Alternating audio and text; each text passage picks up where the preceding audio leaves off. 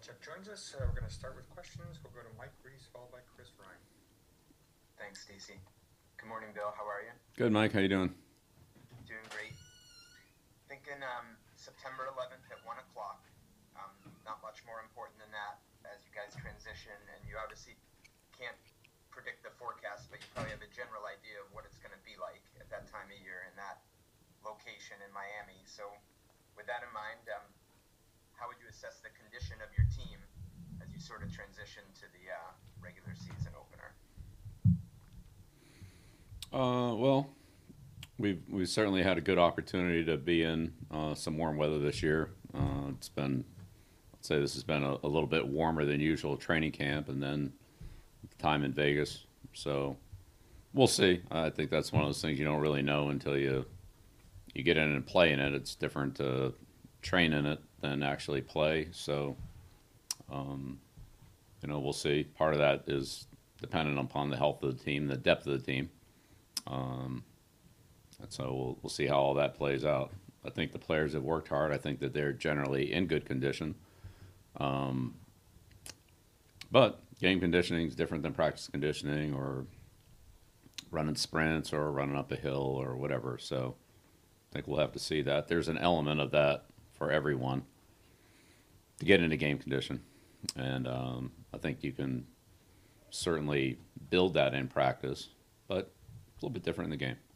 So, I think that's to really be in real game condition probably takes, through the month of September, maybe into October to, go through the weekly soreness, the recovery, the, playing again and so forth. Next question, Chris Ryan, followed by Dakota Rainbow. Morning, Bill. How are you? Good, Chris. How we doing? Good. Following the Raiders game, you talked about your concerns about consistency, execution, and performance. Do you feel that that just at this time of year that's generally a problem with teams, or is there anything abnormal about this group as compared to previous groups in those areas? Well, each team's different, so I don't think there's a consistent theme from year to year. Players change and circumstances change and so forth. So each year has its own unique aspects of that. But yeah, I think generally speaking that's some parts of your team are further ahead than others, from the players to the experience of the players working together. So players that have worked together over multiple years are, from a communication standpoint and familiarity standpoint, are generally speaking ahead of those who have had less time together. So that's again true with every team. New players, there's a practice element, there's a preseason game element, but it's different in the regular season when teams are game planning for you and they're making adjustments and recognition and identification and clearly better players on the field. It's just making more of a problem. So, yeah, there's some areas that we have pretty good experience at, and then there's other areas that we have less experience at that we'll gain as we go. And just on cuts, then there's kind of that business side of things where people see it as being very cut and dry. But for you personally, as a head coach, do cuts weigh on you, given what these guys have done over the last couple weeks? Absolutely, absolutely, without a doubt.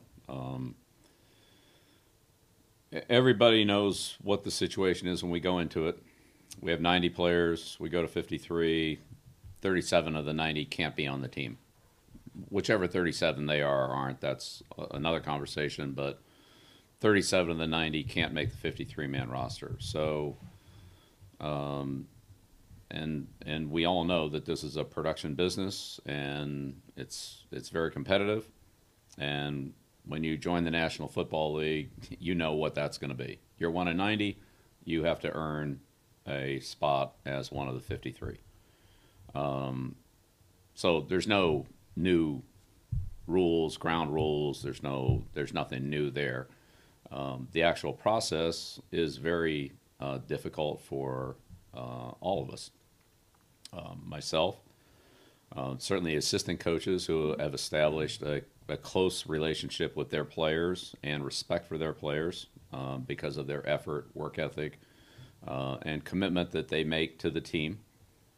But ultimately, 37 of those 90 players can't be with the team. So it's always difficult to talk to those players about the fact that they've done a lot, they've contributed a lot, they've worked hard, they've put a lot into it, but 37 of the 90, or now 27 of the 90, with the roster being at 80, are not going to be on the 53-man roster. So that is difficult. It's difficult for the players. I'm sure all their family, friends, and so forth, hear the news, contact them, and so forth like that. There's a hard part of dealing with that. The flip side of that is 53 players with a 16-man practice squad puts you at 69, so let's call it 70. So now there are, let's call it 10 players that, again, players could come from other teams and so forth, but just in round numbers, the 27 really is a little closer to 10. It'll be more than 10, but a little closer to 10 than the 27, because those players, potentially, there'll be players that will be asked to be on the practice squad, which will enable them to continue their career and their development in the National Football League, just not on the 53-man roster. So that's a little bit of a bridge in the whole process. I don't think any player would see that as good news, but it's not as bad as not being on the roster. So it's some kind of a bridge in between. And honestly, for some players, practice squad is a realistic goal for them. At the initial stage of the process, at the 90 when they came to the team, whenever that was, training camp or draft or spring or whenever, that just being on the roster, being able to continue to develop their skills, knowing that they're not quite ready in the short run, but they have long-term potential, that's realistic too, in some cases. So, long answer to your question. Some players we have to move on from. Some players, there may be an opportunity on the practice squad, not on the 53-man roster. And then, of course, all that is subject to the player's individual situation, whether he's a vested veteran and terminates as a free agent, or whether he's subject to the waivers. And we'll see what happens on that on Wednesday when the other teams respond to the waiver wire with potential claims. So, but it's a difficult time for players, the head coach, and I would say this position coaches and other members of the organization who have established relationships with the players through whatever roles they have with trainers, equipment people, operations, and so forth, PR, you name it. Thanks. Next question, Dakota Randall, followed by Zach Cox. Hey, Bill. I know we always talk about Mac, but I wanted to ask about Bailey Zappi. What sort of growth did you see from him from OTAs to where we are now? Yeah, Bailey, first of all, has been out there every day, which is a good thing. So he's been able to take reps, learn from situations that he experienced, improve on those, get a better understanding and familiarity with the offense, and also with what's going on the defensive side of the ball. He's improved in a lot of areas. Still has a lot of things to work on and a lot of experience to gain, but certainly trending in the right direction. And as every quarterback who comes into the National Football League finds out, it's just a different game at this level. The pass rushers are better. The coverage players are faster. There's more man coverage generally than what they see in college. There's a lot more press coverage than what they would see in college. There's a lot more different blitz packages and protection issues than what they see in college. So those things are all I would say, big adjustments or things that the quarterbacks have to have a high volume of issues to deal with. But those are really the big ones: the multiplicity of coverages, the tightness of the coverage, and the pass rush / blitz combinations. And there's no substitute for experience. There's a lot of on-the-job learning there. You can X and O it and put it on the blackboard and this coverage and this route and all that. But what you actually see on the field is a little bit different when a quarterback has to take everything into account: the protection, the pass rush, the type of coverage that's being played, and then the actual route that is being called. Thank you. Yeah, sure. Next question, Zach Cox, followed by Jim McBride. Hey, Bill. Excuse me. Similar question. Just curious how you'd evaluate the way Cole has performed in his first training camp and preseason. Obviously, has had a pretty prominent role there pretty much since day one. Similar comments, different position, but similar comments. Cole's been out there every day. He's taken a lot of snaps, a lot of reps, which he needs. Has learned from them, has improved fundamentally in a lot of areas, still has a ways to go. Again, is seeing a different level of player than what he saw in college from a talent standpoint. In addition, there are more looks, more identification, more things that defenses do to cause the offense problems, and we've seen that in the preseason games from New York to Carolina.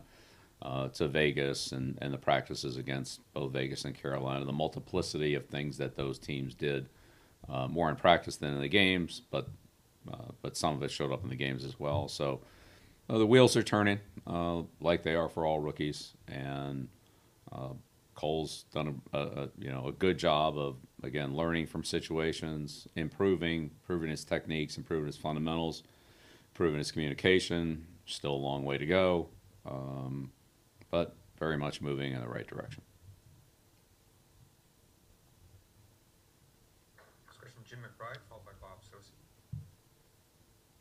Morning, Coach. Jim?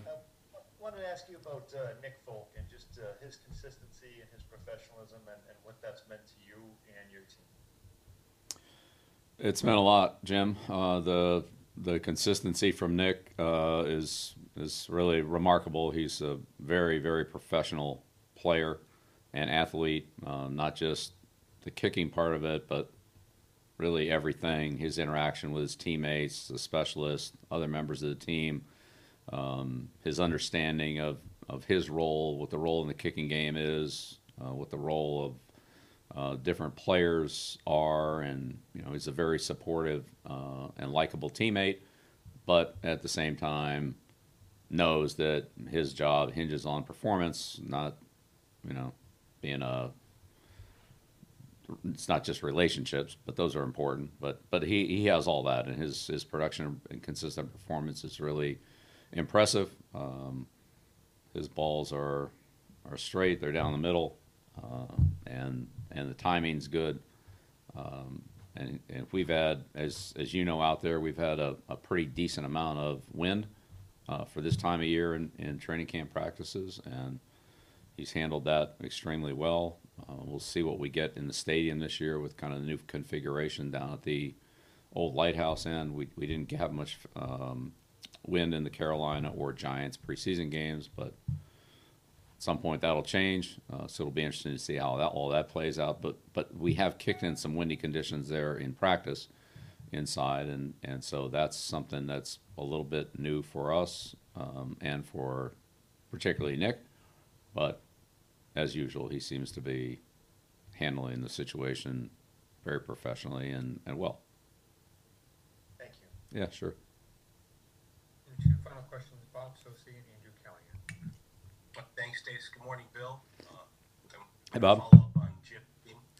Following up on Jim's theme about special teams, you generally have had a really strong core of special teamers on your roster, and I was just curious, as important as it's always been, special teams value in determining maybe the last handful of roster spots. If given some of the circumstances of last year, add more importance to the constitution of this year's roster? Just thinking of some games that included block punts and uncharacteristic, plays in that phase of the game for your team. Well, we're always looking to be as strong as possible in every phase of the game. Offense, defense, special teams. Of course, a big part of special teams is the specialists. Those players are key players on every play, whether it be the snapper, the holder, the punter, the kicker, or the returner, and the impact players that affect those units. So Matt Slater in coverage, Cody Davis in coverage, people like that that's where it all starts, and then you obviously fill in after that, but you have to have those players to work around and that impact the game first. So always looking to perform well in those areas. Whatever did or didn't happen last year is we had plenty of good plays. We had some plays that weren't good that we'd like to have back. But this year is really all about this year and the evaluation of the performances of the players that are competing for playing time or roster spots in those areas. So we've, between the joint practices, the 4 joint practices that we've had, that's given us a lot of